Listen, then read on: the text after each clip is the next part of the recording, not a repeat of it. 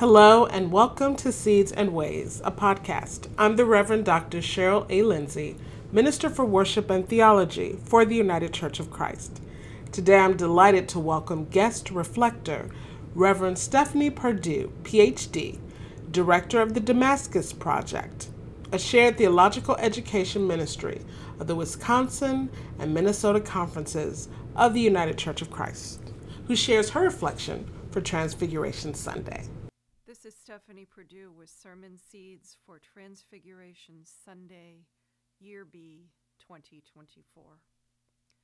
Scripture tells us that God is a God who speaks. God speaks even before there are humans. God's speech calls humans into being. God said, "Let us make humankind." Then God speaks directly to the humans, "Be fruitful and multiply," both from Genesis. As Scripture unfolds, God continues to speak. Psalm 50 this morning proclaims that God speaks and summons the earth. As we say in the United Church of Christ, God is still speaking, not only in Scripture or to our ancestors, but to us today. But while God speaks, we humans struggle to hear. God must repeat God's self several times in certain situations. Moses, Moses, God calls in Exodus. Sometimes we hear God's voice clearly and loudly, such as John heard the voice at the baptism of Jesus. Other times it is a still, small voice, such as Elijah heard on the mountain. God speaks, but we humans are frequently portrayed as unwilling to listen.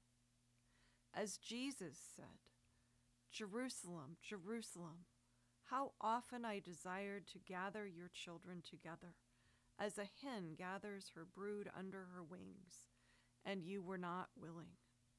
Matthew 23. But God continues to speak and sends prophets to speak as well. God's instructions to Ezekiel assume that there will be human resistance. Ezekiel says, "God said to me, 'Mortal, I am sending you to the people of Israel, to a nation of rebels who have rebelled against me. They and their ancestors have transgressed against me to this very day. The descendants are impudent and stubborn. I am sending you to them, and you shall say to them, 'Thus says the Lord.' Whether they hear or refuse to hear, for they are a rebellious house, they shall know that there has been a prophet among them." Scripture connects the voice of God with visions of God. When people hear God's voice, they see things: doves, angels, clouds, fire, thrones and chariots. Bushes burn, but are not consumed. A whirlwind ensues. The heavens open, as in today's reading from 2 Kings about Elijah and Elisha. There is a curious note in 1 Samuel 3 that says, "The word of the Lord was rare in those days. Visions were not widespread." Can it be that when we stop listening or looking, God stops speaking or appearing? Scripture leaves this unresolved, but the whole arc of Scripture suggests that God is still speaking. As Psalm 50 declares today, our God does not keep silence.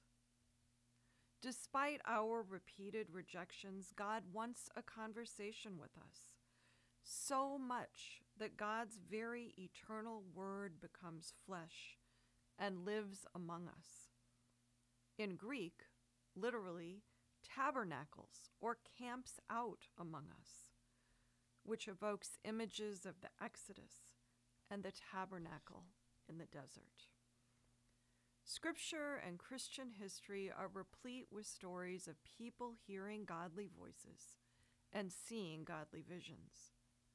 The Egyptian theologian Origen of Alexandria in the 2nd century was the first to speak of what are called the spiritual senses. The tradition of the spiritual senses teaches that while Scripture uses the vocabulary of sight, touch, and hearing to describe encounters with God, these encounters are not always literal or confined only to those who have their senses intact. Perception of God operates on another plane. It is not only for those who have sight or hearing. Rather, humans know and sense God spiritually, and spiritual experiences have real content. They are not just cognitive, but intuitive, mystical. This ancient teaching challenges our often ablest readings of Scripture. The tradition of the spiritual senses advances into Protestantism, despite Protestantism's sometimes extreme emphasis on plain reading of Scripture and on the word preached, to the exclusion of the word imagined or visualized. The American Puritan preacher, our Congregationalist ancestor Jonathan Edwards, also spoke of cultivating the spiritual senses. The Christian spiritual tradition, beginning with these 2nd century theologians, insists that God is still speaking and that our spiritual senses can be cultivated in prayer, silence, community, and charity. But to us, the words of 1 Samuel often seem true. The Word of God seems rare in our days, and visions are not widespread. In the Gospel reading, God speaks from a cloud concerning Jesus, saying, "This is my Son, the Beloved. Listen to him." There is a voice in the story, and there is a vision.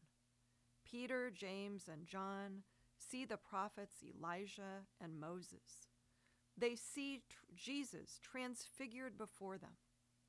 His clothes are no longer normal, like the likely linen, definitely dusty clothes of Galilee.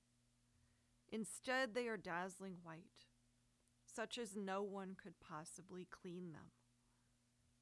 On Transfiguration Sunday, many preachers address people who do not have particularly developed spiritual senses to allow them to hear and appreciate this story.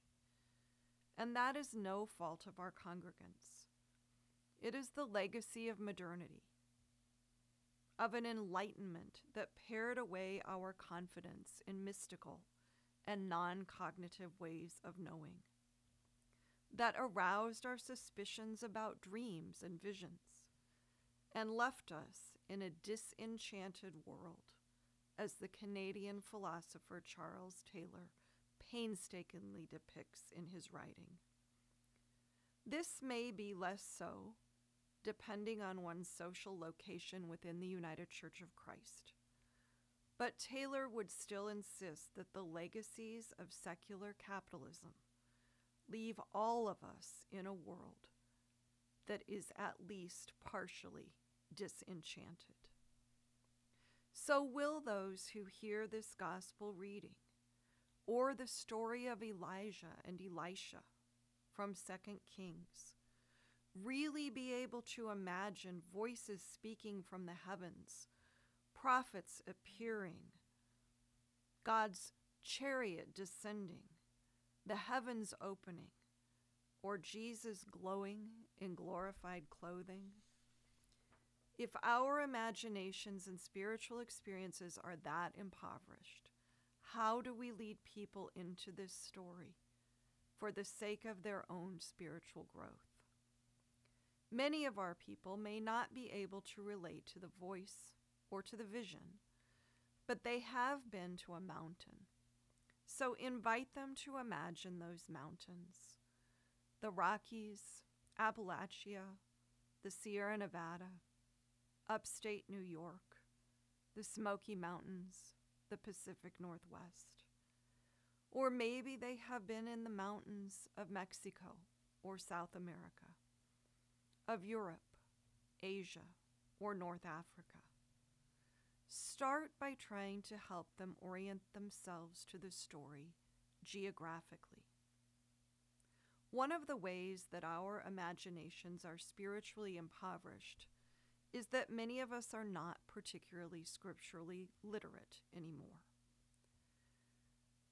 My UCC colleague, Reverend Dr. Fritz West, once spoke about what he called the typological imagination, or the ability to hear one scriptural story echoing another, which is what lectionaries assume. Some people can hear the story of the Transfiguration and think of Mount Sinai, or Mount Carmel, or even the Mount of Olives, or even Golgotha. But many people cannot.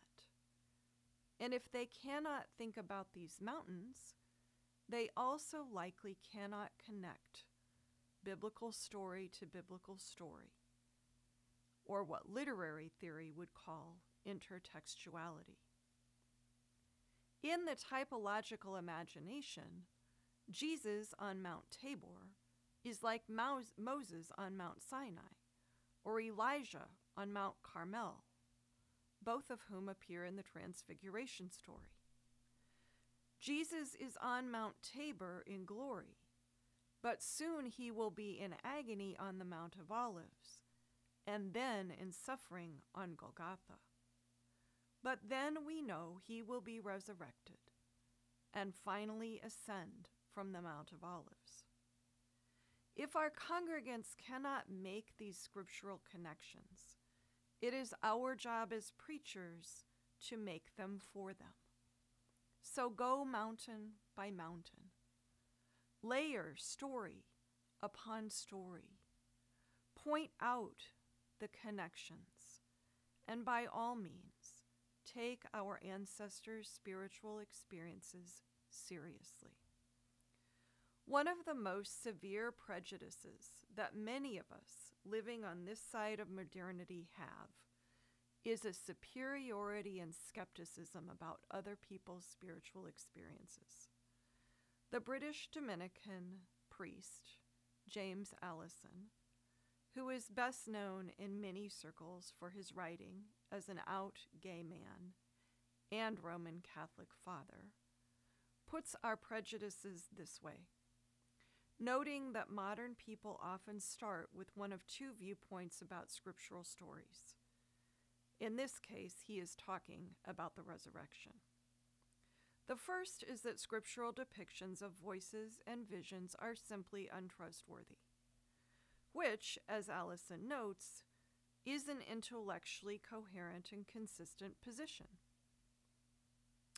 And he says, the second starting point, quote, is that the disciples thought that the resurrection was something objective that really happened to Jesus, and so describe it in the way they did. However, from the vantage point of modernity, or some such position of supposed superiority, we know better than they. And in the light of our more sophisticated philosophical techniques, we are able to reread the texts and see that, in fact, what is being described is a subjective experience. Now, this does not seem to be an intellectually coherent position, Allison says. He goes on, this is saying we accept the apostolic tradition, but we do not accept this bit of it, because we understand this bit better than the apostolic group. It is quite clear, he says, that whatever the apostolic witnesses are describing, it was something which broke the categories of easily available speech, something entirely new and unexpected, and furthermore something which they saw as definitive and unsurpassable. For us to claim that we understand it better than they is effectively to claim that it was not definitive and unsurpassable, because we, in our understanding, have surpassed it and are able to understand it. That is to say, the approach I am describing is somewhat contradictory, Allison says. It is a way of not accepting the apostolic witness while pretending to. Considered as an intellectual approach to a text from a different culture, it also shows an incapacity for alterity, for being able to imagine that something might be being described in the text, which in fact blows open all approaches to reality, including our own. It is as though that can only be accepted, which can be digested within our frame of reference. That whose acceptance alters our frame of reference cannot be accepted. Allison concludes, but then human thought is inescapably either tentatively open to alterity or else totalitarian, but never detached or neutral. End quote. If we were to substitute transfiguration for resurrection, most of what Allison is saying pertains to some of our congregations today. They want to take the gospel witness seriously, but secular, postmodern biases get in the way. And these biases get in the way of our taking our own spiritual experiences seriously. Peter, James, and John are not the only ones who have had a spiritual experience of Jesus. Many of our people have too, but they don't know how to talk about it. Reverend Bobby McKay is a licensed psychologist and ordained UCC minister who conducted a research study on spiritual life in the United Church of Christ.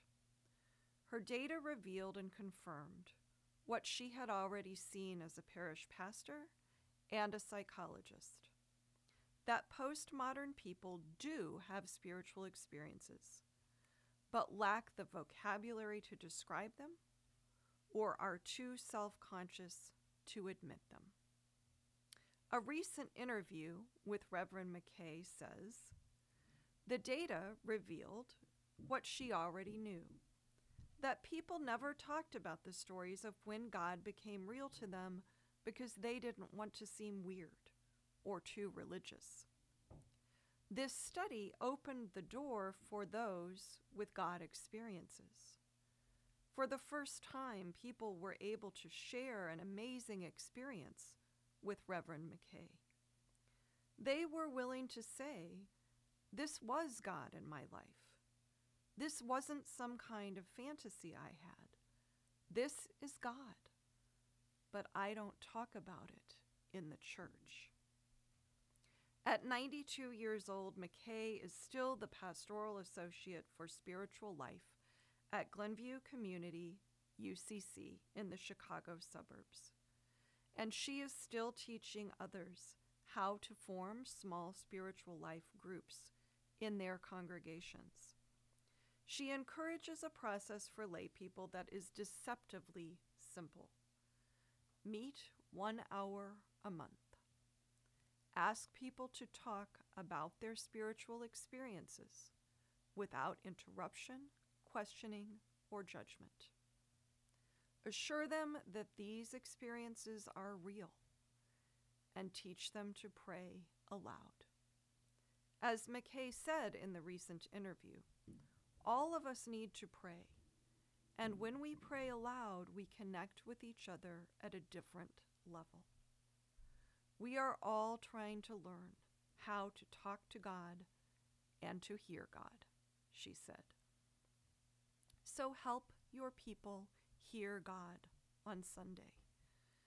Take them to the mountain. Let various scriptural associations, such as those suggested here, wash over them. Remind them that God is still speaking, and gently ask whether we are still listening. Suggest what might help in their listening. Ask them if they have ever had a mountaintop experience of God, even if they are too afraid to talk about it. It wouldn't be surprising. Peter, James, and John were afraid too. Invite them beyond that fear and consider ways to encourage them to talk about those experiences in the future. Thank you, Dr. Perdue, for your powerful reflection. And thank you for joining Seeds and Ways. I'd love to hear your thoughts. You can find the full Sermon Seeds entry, including a suggested congregational response, quotes for further reflection, voices of African descent, and the roadmap for the entire season on ucc.org. Sermon Seeds also has a Facebook page where I do Facebook Live process videos in preparation for the reflection and share updates and links for Sermon Seeds and Worship Ways. Follow us there and subscribe to this podcast so you never miss an episode. I pray that this tool provides a seed that will bear fruit in your faith community as you proclaim the Word of God for the people of God. Thanks be to God.